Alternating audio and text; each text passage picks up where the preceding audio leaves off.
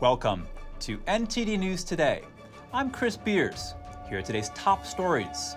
A judge granted a 2-week delay in the detention hearing for the suspect in the Pentagon leak case. The 21-year-old airman faces 2 charges related to the leaks. What is a woman? A question lawmakers asked the Secretary of Education, but didn't really get an answer. We bring you the highlights. Senate Republicans say no dice to a Democrat attempt to temporarily replace ailing Senator Dianne Feinstein. They say the real aim is confirming 4 extremist judges. The U.S. government has chosen to compensate 3 people injured by the COVID-19 vaccine. Thousands have applied for the program. A photographer won a major award for his AI-generated work, but he turned it down to spark a debate over the use of an AI in the industry.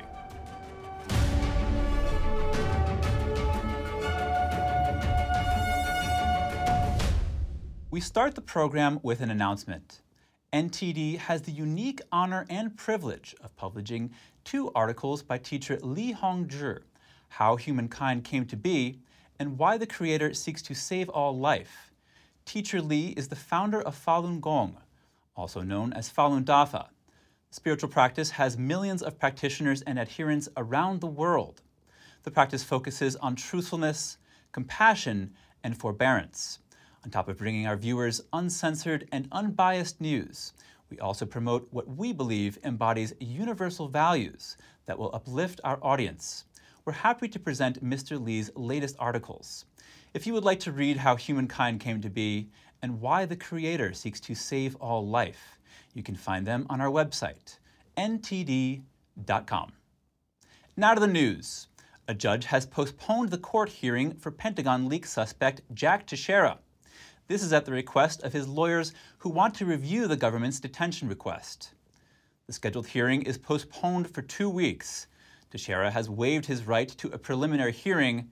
The 21-year-old Air National Guardsman was arrested last Thursday, 1 week after the document leak. He's charged with unlawfully keeping and sharing national defense information and classified documents. If convicted on both charges, he faces up to 15 years in prison. The Secretary of Education dodging questions when asked to explain what a woman is. It took place at a House hearing yesterday. Let's take a look. Can you please define for me, what is a woman? Our focus at the department is to provide equal access to students, including students who are LGBTQ, access free from discrimination. The questioning took place at a House Appropriations Committee hearing. Cardona defended proposed changes to Title IX rules. The changes would make it so schools have to allow transgender athletes to play on sports teams consistent with their chosen gender identity. Representative Andrew Clyde of Georgia kept pressing Cardona on the question. What's the definition of a woman? You haven't given me that. You haven't answered my question. I think that's almost secondary to the important role that I have as Secretary of Education. My question is not secondary. My question is very simple. What does HHS say the definition of a woman is? I lead the Department of Education, and my job is to make sure that all students have access to public education. Another representative asked Cardona about boys competing as girls in sports. Do you think this is fair to biological girls? Thank you, Chairman Adderhall. Our focus at the Department of Education is to provide equal access, free from discrimination, to students. As we know, Title IX has helped over the last 50 years provide opportunities for girls, and we're proud of the work that we're doing to make sure that, for example, the training facilities for girls has the same attention and funding as it does for boys. Cardona says the changes to Title IX are important to ensure no student is being discriminated against. Senate Republicans are throwing up roadblocks to a Democrat attempt to temporarily replace ailing Senator Dianne Feinstein. NTD's Daniel Monahan brings us the story. Senate Majority Leader Chuck Schumer praised Senator Feinstein, saying few have accomplished as much in office as she has. He then put in the request to replace Feinstein on the Senate Judiciary Committee. Our colleague and friend has made her wish clear that another senator temporarily serve on the Judiciary Committee. The resolution he tried to pass by unanimous consent would have put Senator Ben Cardin on the committee until Feinstein's return. The California senator has been absent for weeks due to shingles, but Senator Lindsey Graham blocked the move. He says it all revolves around 4 judges that Democrats can't get Republican votes for. The reason this is being made is to try to change the numbers on the committee in a way that I think would be harmful to the Senate and to pass out a handful of judges that I think should never be on the bench. Senator Mitch McConnell called Schumer's request unusual and backed up Graham. Far left wants the full Senate to move a senator off a committee so they can ram through a small sliver of their nominees who are especially extreme or especially unqualified. With Graham's objection, Democrats will now need to find 60 votes to approve Schumer's request. That would require 11 Republicans to join the remaining 50 available Democrats. Democrats have an extremely narrow majority in the Senate and only a one-person margin on the Judiciary Committee, outnumbering Republicans 11 to 10. Feinstein's absence means the committee is deadlocked. That makes it much tougher to approve judicial nominees. There are currently 12 who have already undergone confirmation hearings who are still awaiting votes in the Judiciary Committee. Representative Pete Aguilar thinks it's up to Senator Feinstein to decide her own timeline. She is a legend in California politics and a legend in the Senate chamber. Some House Democrats, such as Ro Khanna, have been calling on Feinstein to resign. But Senator Joe Manchin isn't buying that. That's ridiculous. That's ridiculous. She was elected. She served admirably. She's still part of that. White House Press Secretary Karine Jean-Pierre says Feinstein's future is up to Feinstein. And look, this is a decision for her to make. 89-year-old Senator Dianne Feinstein has been in the Senate since 1992. She recently announced she will not run for re-election in 2024. Daniel Monahan, NTD News. A member of President Biden's cabinet has violated a federal law. In the past, other members of the Biden administration and even the Trump administration violated the same law. Health Secretary Xavier Becerra was found to have violated the Hatch Act during an event last September. Becerra was speaking in his official capacity at the Congressional Hispanic Caucus Institute Annual Awards Gala. A government watchdog says during a speech he expressed support for Senator Alex Padilla's re-election bid. The Hatch Act bars using official authority or influence to effect an election. Becerra's prepared remarks were reviewed by an attorney in the department's ethics division, but the watchdog report says his statement was so obviously concerning that a member of his own staff present at the gala gasped and said, "No, you can't say that," immediately after hearing it. In response to the report, Becerra says he regrets the inadvertent violation. The first couple apparently earned slightly less income last year. That's according to their latest tax returns released Tuesday. President Biden and First Lady Jill Biden earned a little over $579,000 in 2022. Most of their joint income comes from the president's annual $400,000 salary, along with pensions. The first couple also made income from royalties for prior writing and speaking engagements. They paid nearly $170,000 in combined federal and state income taxes, with an effective federal income tax rate of nearly 24%. Vice President Kamala Harris and her husband also released their tax returns. Their documents revealed they made more than $450,000 last year and paid over $93,000 in federal income taxes.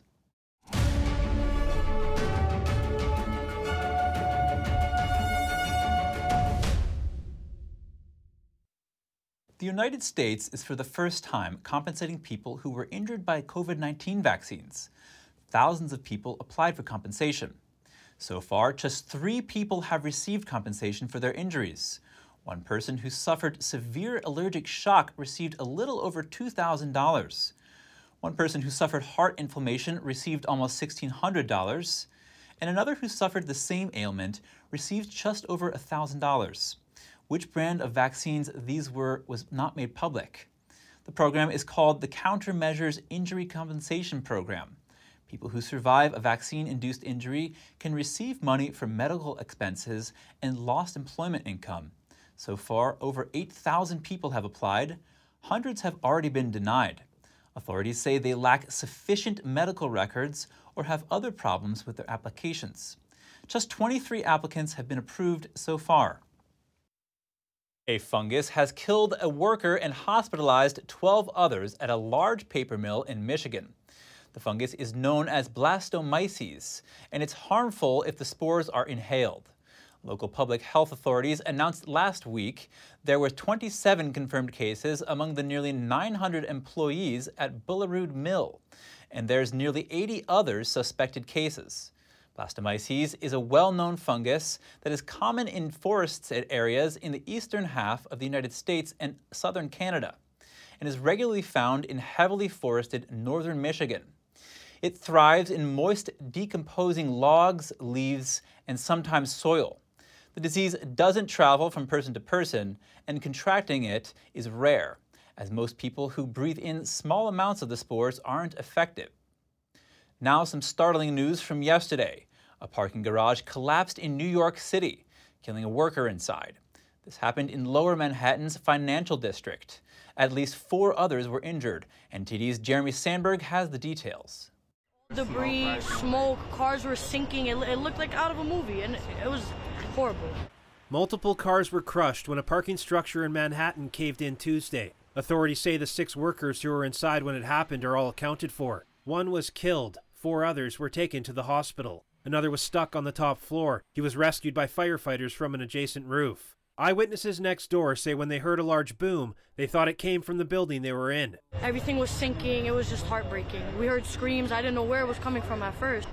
Firefighters initially began to search the building on foot to make sure no one was inside any of the cars. They were forced to pull back when the building proved too unstable. This was an extremely dangerous operation for our firefighters. A robotic dog and drones were used to finish the search. Mayor Eric Adams thanked God for the technology that kept search teams out of danger. This is ideally what we talk about, not sending a human being inside a building that's unstable. Officials say they believe the structural collapse was a tragic accident and do not suspect any foul play. Initial findings attribute the weight of the cars and the age of the building as the cause. A forensic engineer will investigate to determine what happened. The collapse occurred on Ann Street near Nassau Street around 4 p.m. Manhattan Borough President Mark Levine says it might be good to work from home this week for anyone that needs to commute to the area around the site. This is going to take a while to make it safe for the public. There's going to be rigs and equipment out here, probably for days. A New York City Department of Buildings filing for the garage from 2003 says ceiling slab cracks exist, as well as defective concrete with exposed rear cracks. An $800 penalty had been paid for the violation. Records didn't state if the problems had been addressed prior to the collapse. Jeremy Sandberg, NTD News. They say, stick with what you know. Well, one Chicago man has taken that to the extreme. Police say he allegedly robbed the same store 11 times between December and April.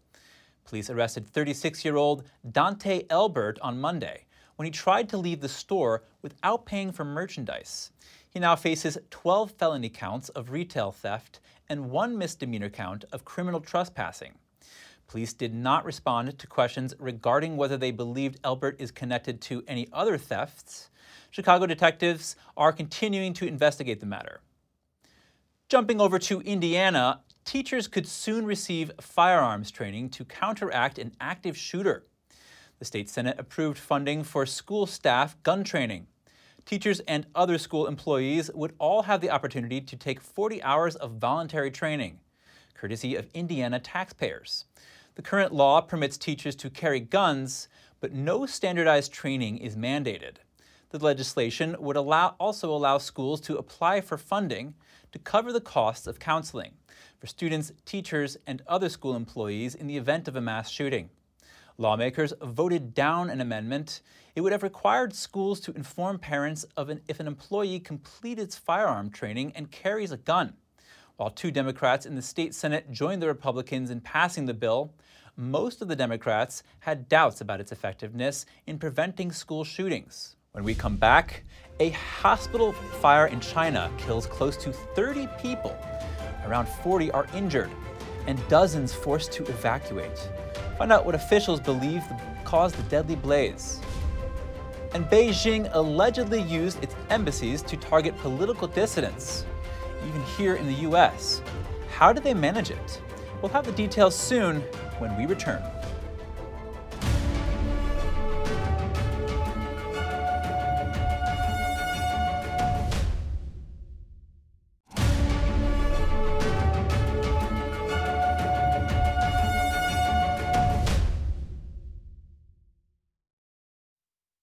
Welcome back.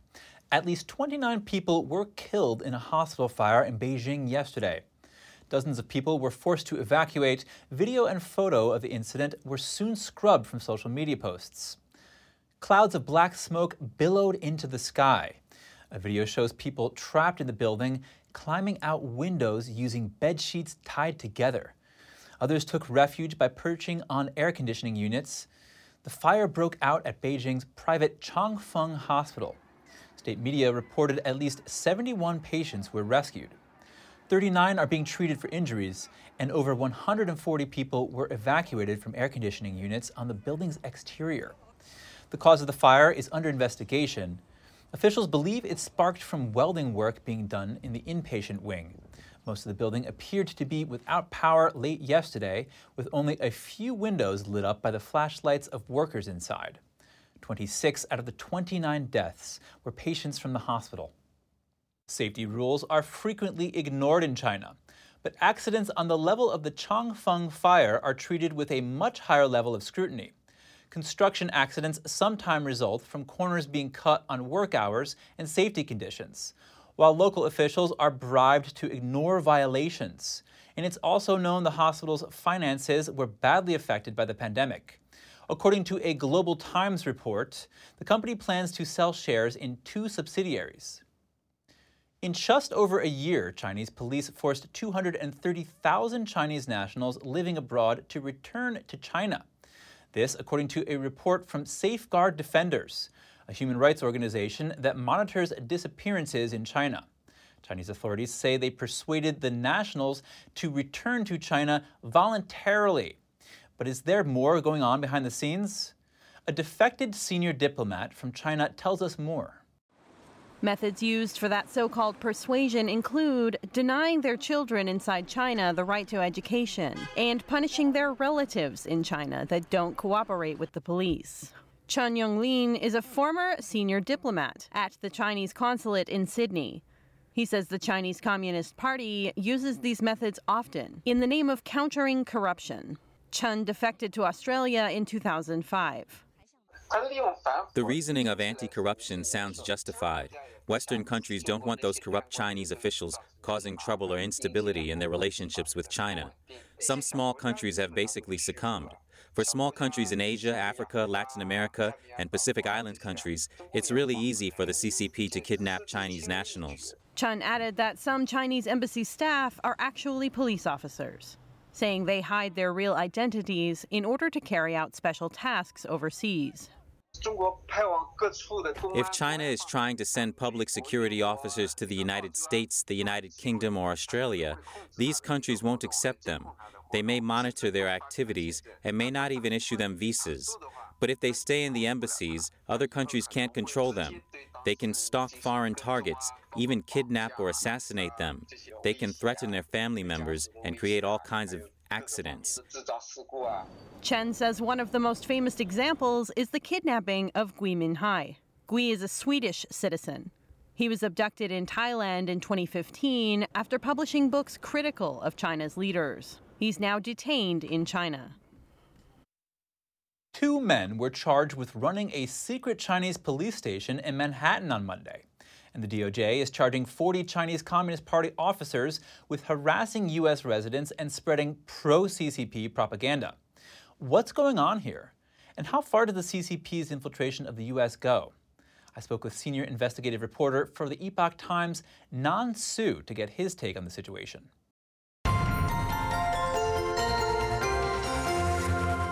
Nan Su, thank you for joining us. Oh, thank you, Chris, for having me. So the Epoch Times has been covering the Chinese regime's suppression tactics for a little over 2 decades. What do you make of these arrests? Yeah, I see, the DOJ is taking the positive actions trying to stop the interference of Chinese Communist regime in the U.S. soil to harass the overseas political dissidents, including Falun Gong group and other political dissidents group, pro-democracy group. I think this is a great effort that's being made by the DOJ. Do you think we'll continue to see actions like this? Absolutely, because there's a lot more these kind of actions, harassments by Chinese Communist regimes been going on for decades. Can you give us some specific examples of the different ways that CCP operatives like these have been harassing Chinese dissidents on U.S. soil? Oh, they have doing a lot here, for example, in the United States, back in 2021, July of 2021, the Chinese police officers actually have come to California, Southern California, in the Yermo area. There is a Liberty Sculpture Park that, that's been built by the Chinese overseas political dissidents. They display all these human rights fights, and that's been put up by the human rights group, pro-democracy groups in China. And the Chinese police officers actually went to that park, and they set a fire over there to burn down one of these statues in the park named CCP Virus. And that's one example. Now, back in 2012, I'll give you another example. In San Francisco, Chinatown, Portsmouth Square, there are Falun Gong practitioners who were there trying to set up a picture display to display, the brutal persecution against the Falun Gong practitioners in China. They, display a lot of pictures.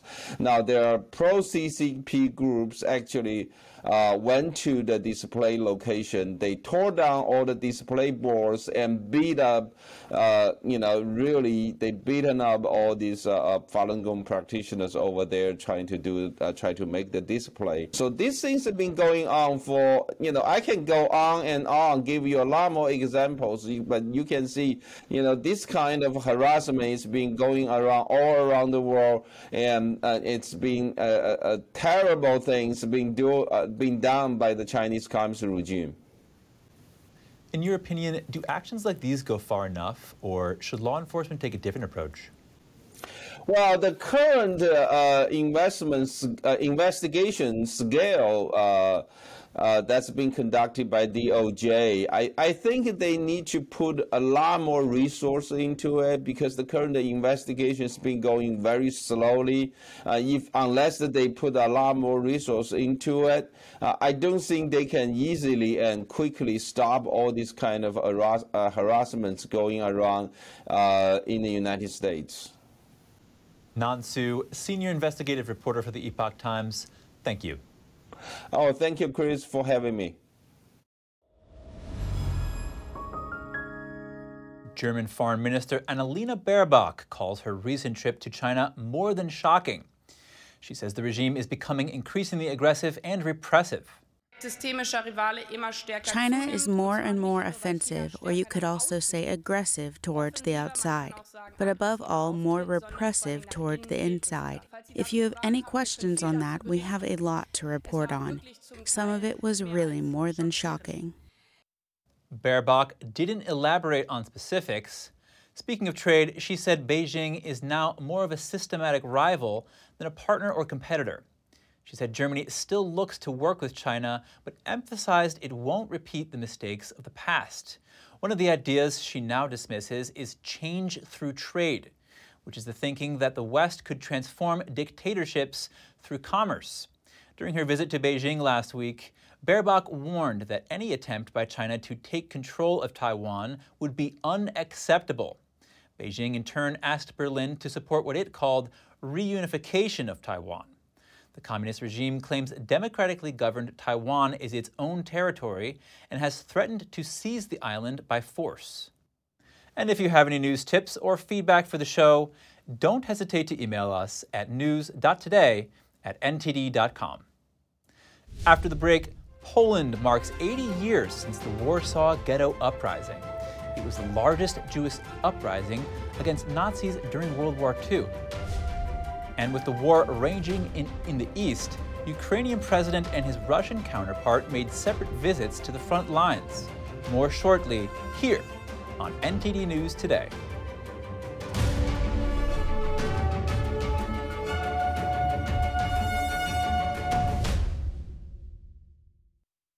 A German photo media artist is making headlines. His AI-generated image won him a major photography award, but he turned down that surprise on the awards stage. Let's find out why. Boris Eldagsen created this picture using artificial intelligence. He ran a test by entering it to the Sony World Photography Awards. I wanted to see if competitions are prepared for AI images to be handed in, and they are not. In March, Eldagsen learned he is the winner in the open competition, creative category. He reached out to the award organizers and informed them about the nature of his image. It was promised that I get the questions soon. I was waiting for 20 days, nothing. And that was basically leading to the point where I said, I need to do something disruptive, something they cannot be silent about like they have been in the past. So he took to the award stage and refused the award. The awards organization responded that the jury knew the work was an AI image, but added that it stopped the conversation because Eldagsen deliberately misled them. But for Eldagsen, the award missed an important beat. It neither confirmed that AI creations could win, nor rejected them. It's very important that they are aware that there will be more and more AI-generated images in photo competitions, and it should not be mixed up. It's two different things. They look the same, but they shouldn't be in the same category. Eldagsen says what AI brings to humanity is unpredictable, even unstoppable. He also sees risks this technology poses to society, especially in journalism. Of course, you don't need AI in photojournalism. We want this to be authentic, because we need an authentic basis of facts we can talk about and find different points of view and a compromise in a democracy. Eldagsen believes maintaining the infrastructure for fact-checking is still essential, though it could be time-consuming and costly. And we need to invest in this, because if we don't, democracy is going to fail. We will be manipulated by whoever wants to. Eldagsen hopes to distinguish AI photography going forward, like using specific terms to indicate their differences. Today marks the 80th anniversary of the Warsaw Ghetto Uprising, one of the largest forms of Jewish resistance during the Holocaust. The presidents of Poland, Israel, and Germany led a memorial. Anyone who sows hatred, anyone who tramples on another human being, tramples on the graves of heroes in the Warsaw Ghetto, tramples on the graves of murdered Jews, but also tramples on the graves of those who helped those who were persecuted, those who were murdered. The three presidents spoke in front of the Warsaw Ghetto Monument in Warsaw, Poland. 80 years ago, hundreds of Jews took up arms here against their Nazi captors. They attempted to stop the transportation of Jews to the Nazi death camps. The uprising lasted almost a month. The Nazis eventually destroyed the ghetto and killed 13,000 Jews there. Attendees at the memorial wore paper daffodils. The flower has become a symbol of the uprising. The last surviving leader of the Warsaw Ghetto Uprising used to receive a bouquet of yellow daffodils from an anonymous person every year. He would go lay them at the monument. Organizers are giving out 450,000 paper daffodils in Warsaw, as this was the number of people held in the ghetto when its population was at its peak. In another memorial, thousands of people from all over the world took part in a March of the Living. The event commemorates the victims of the Holocaust. Participants walked down a nearly 2-mile path linking the former Nazi concentration camps at Auschwitz. This year, 42 Holocaust survivors joined the March of the Living. More than 1 million people perished at Auschwitz. The Nazis set up the death camp in occupied Poland during World War II. The March of the Living was set up in 1988 and celebrates its 35th anniversary this year. More on this topic, one Holocaust survivor is making an effort to tell her story. Edith Gross, who was just 15 years old at the time. She recounts her harrowing experience. I fulfilled my sister's wish because she always said, you must survive because otherwise we never live. Edith Gross is a survivor. She beat unimaginable odds, endured the horrors of the Holocaust, and lived to tell her story. In 1944, we heard that the Nazis are coming. Edith was 15 years old, living in occupied Czechoslovakia with her older sister and brothers.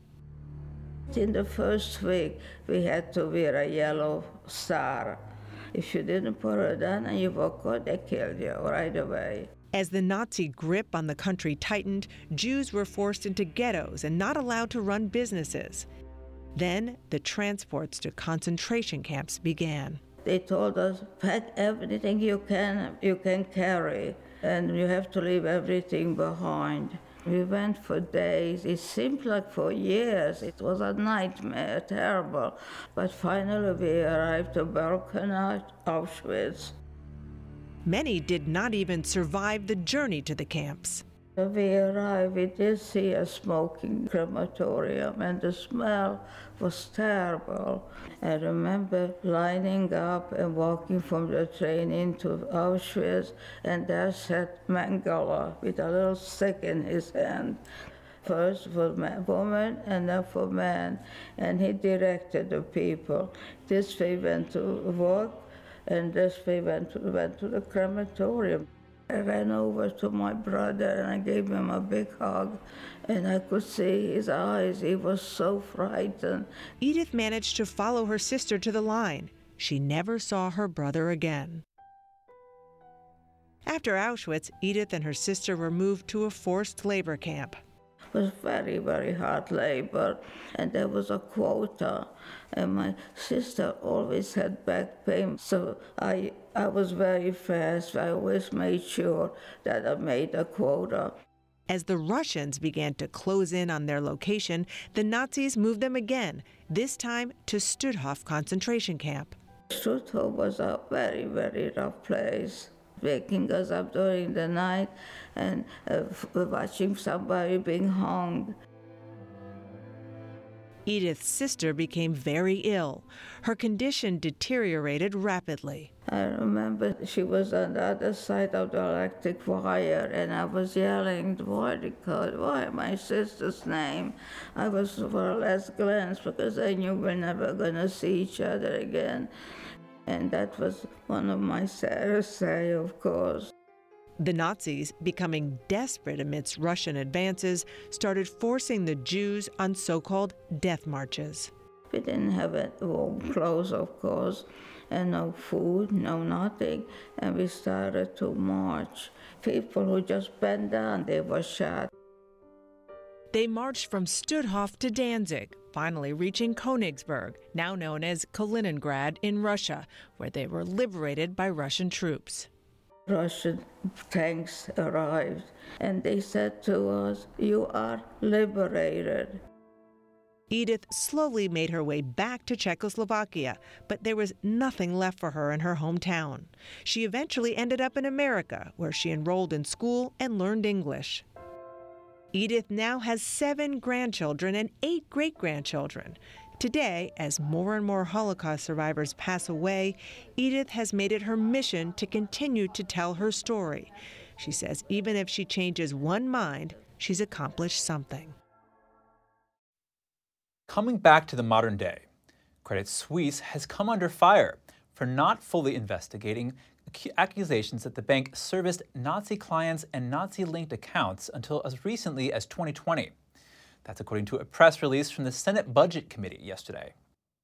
The bank reportedly fired an independent investigator who oversaw a vast internal review and restricted the scope of its internal probes. The Senate committee said the action left major gaps in the search for Nazi-linked records. In a statement on Tuesday, however, the bank said they had conducted a 2-year investigation and found no evidence to support allegations about Nazi-linked bank accounts.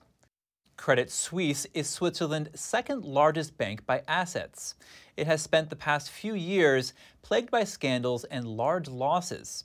It was also forced into a sale to rival Swiss bank UBS in a bid to halt a banking crisis. In 1998, the bank paid over $1.2 billion to settle lawsuits fired by Holocaust survivors and their heirs, claiming the banks illegally kept millions of dollars deposited by their relatives before and during World War II. House Speaker Kevin McCarthy says his first trip abroad in his new role will be to Israel.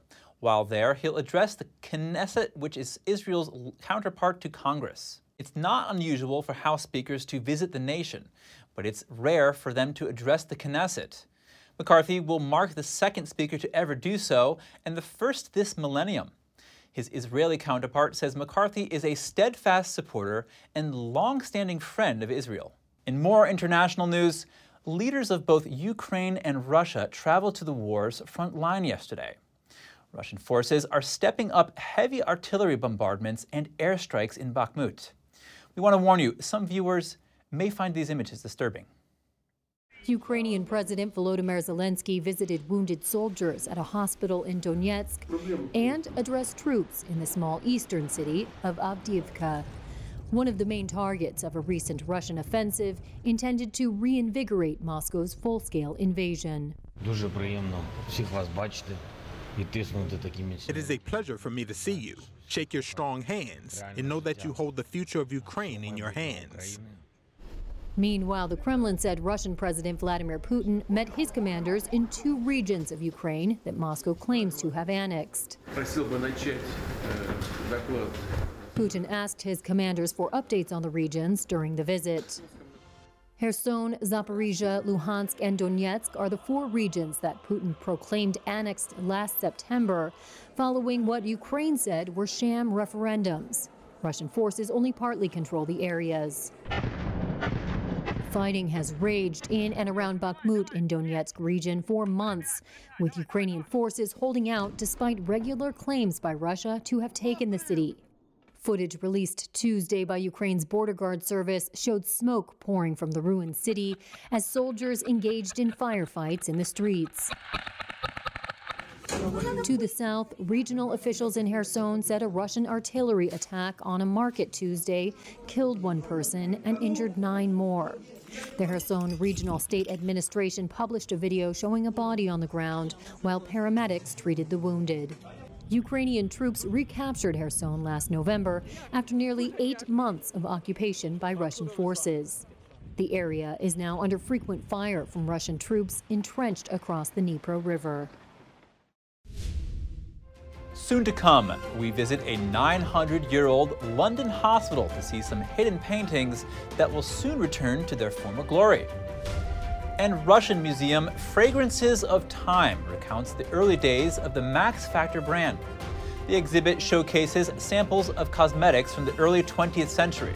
Stay tuned for more on that when we return.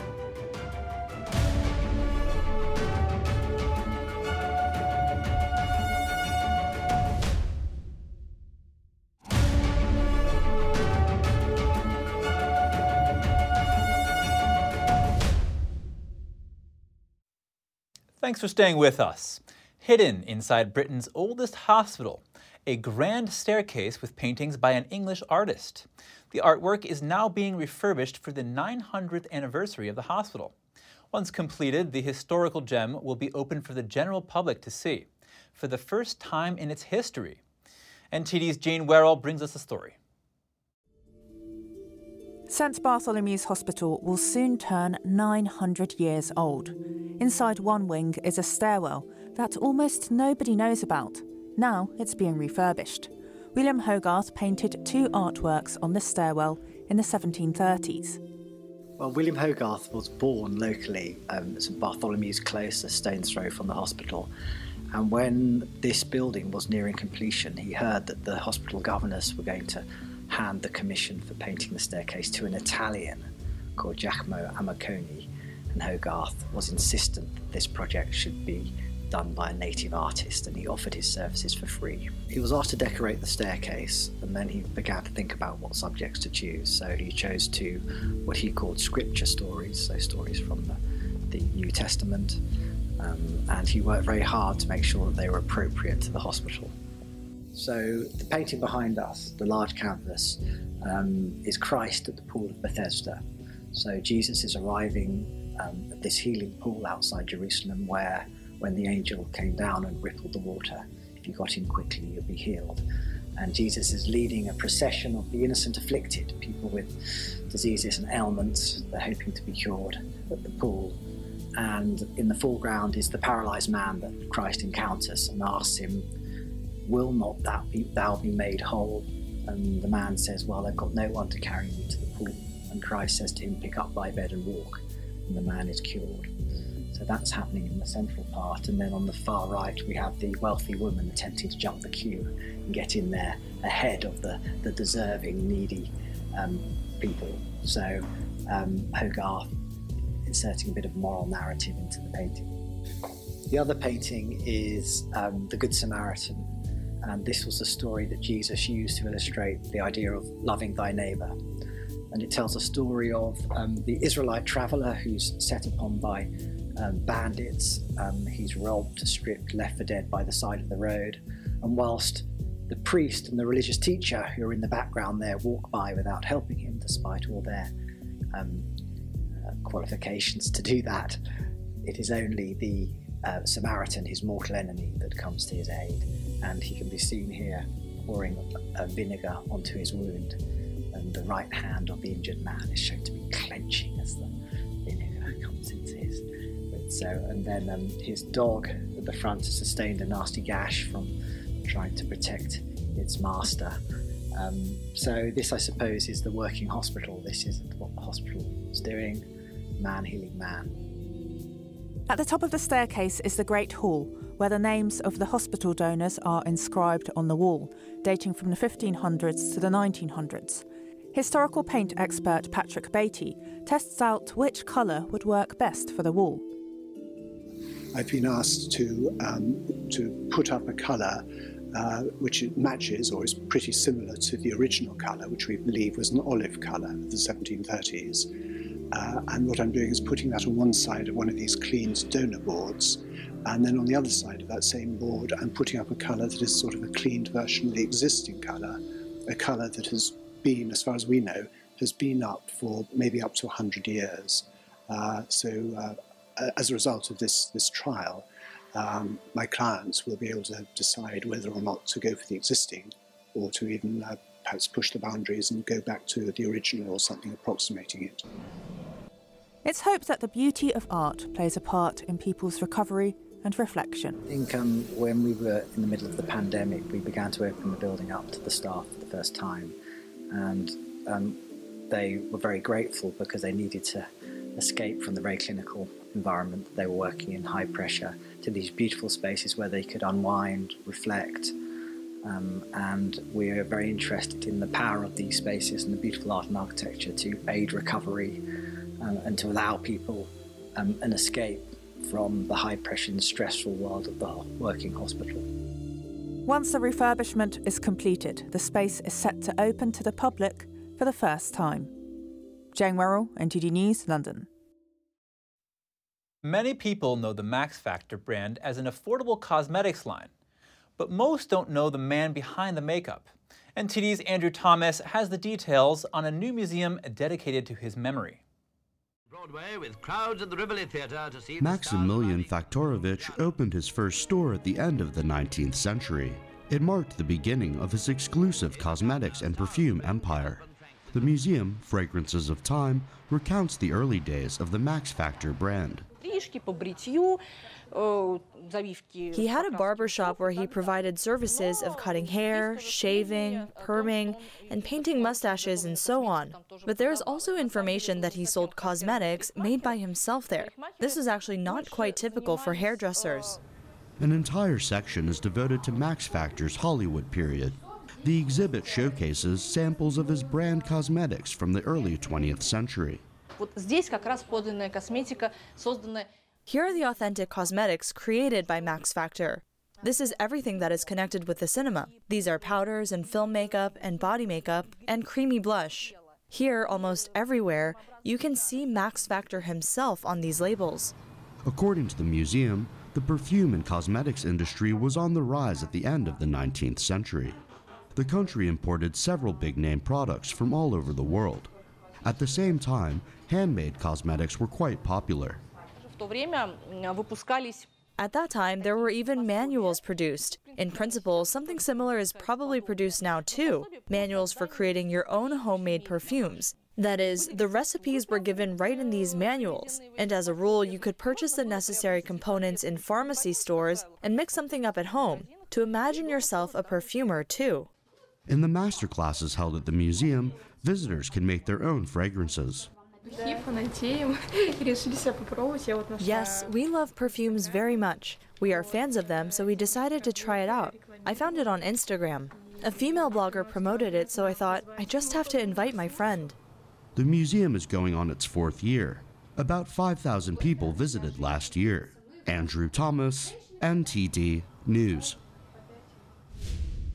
Coming up, Connecticut divers discovered a submarine wreck in the Long Island Sound. The Army sank the sub in 1946, but never disclosed where.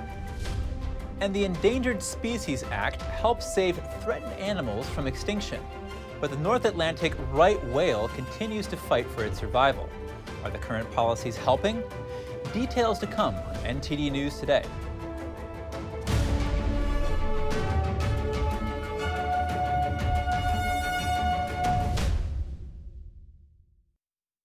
Connecticut divers have discovered the wreck of an experimental submarine in the Long Island Sound. The vessel was built in 1907, but was deliberately sunk a few decades later.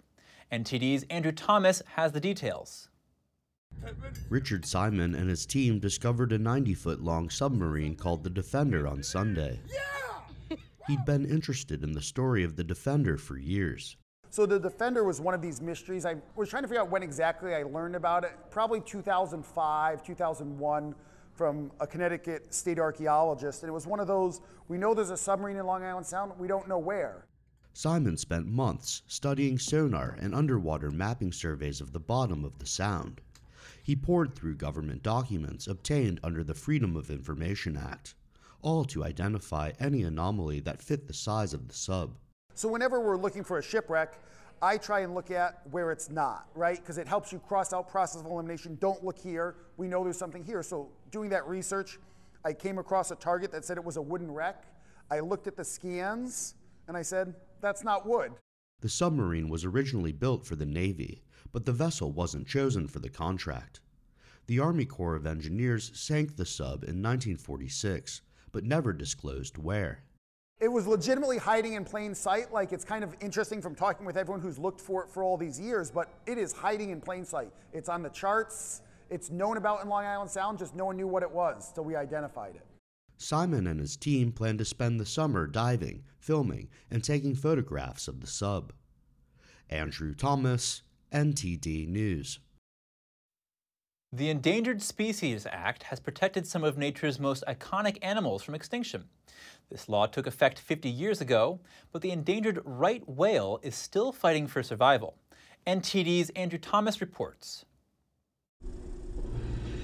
These 15 North Atlantic right whales off the coast of Massachusetts are about 4% of the worldwide population. The name right whale, unfortunately, comes from the fact that they were the right whale to kill back in the early whaling days. Because they're slow moving, they're very fat, so they produced a lot of blubber. Even their baleen was sold for a profit.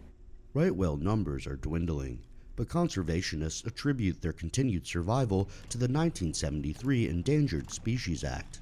So the Endangered Species Act has been around for 50 years, and it's the most important piece of legislation that's ever been produced really on the planet in terms of saving wildlife. The law is considered the gold standard for conservation legislation.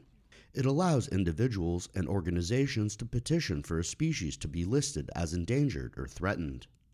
99% of the listed species have avoided extinction. The Endangered Species Act's goal is to keep animals from being in jeopardy of extinction. So for North Atlantic right whales, it's one of the most important things that we can possibly have because it's going to help us deal with the two main mortality factors, which are ship strikes and entanglement in fishing gear. Still, the right whale population continues to dwindle. In January, a whale survey aircraft spotted 42-year-old Argo. The North Atlantic right whale had become entangled in fishing gear off Topsail Island, North Carolina. An underwater camera showed he was dragging 2 crushed lobster pots behind his tail, tangled in fishing rope.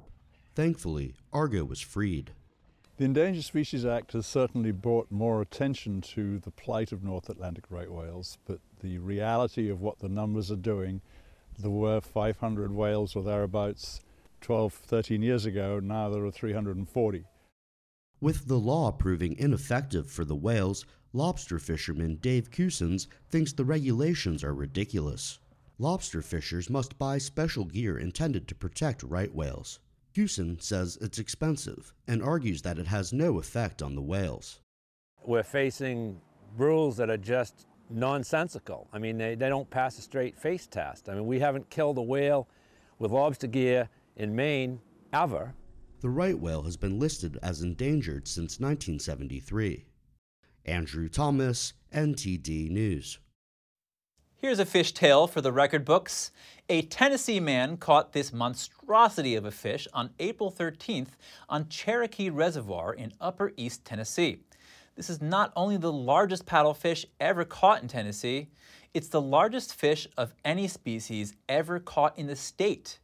The fish weighs in at 149 pounds, 19 pounds heavier than the previous record caught back in 1976.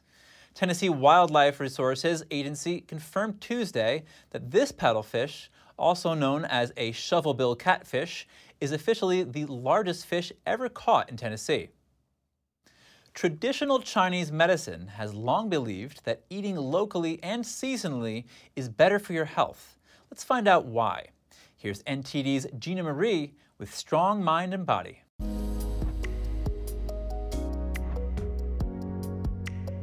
As the saying goes, one type of soil and water nourishes the people within its proximity. That is why we often see people who are new to a place experience some kind of discomfort. That goes for whether they are foreigners or just in another location within the same country. The ancient Chinese believed that heaven and man are intertwined as one. They also believed that human beings are born with the energy from the heaven and the earth and follow the law of the 4 seasons. This means that the human body depends on the materials provided by the energy from heaven and the earth to survive. At the same time, it must adapt to the regular changes of the 4 seasons: spring, summer, autumn, and winter, especially if one wants to flourish and grow. Our bodies are connected to nature, conforming to the local water, soil, food, and climate. If people want to maintain their health, they must eat locally produced, natural, and seasonal food. They must coordinate with nature and form their ecological microenvironment. In this way, no matter how the outside world changes, the healthy microenvironment inside the body can remain relatively stable. Therefore, only eat what is in season. Confucius advocated for this exact principle. It's important to eat the right food according to different seasons and festivals. Medicines and food obtained in this way all have the essences and fragrances of heaven and earth. These are of good taste and high nutritional value. If they are not in season, they will not have the characteristics of that particular season, and their health value will be reduced. Thank you for tuning in today. I'm Chris Beers, NTD News, New York City.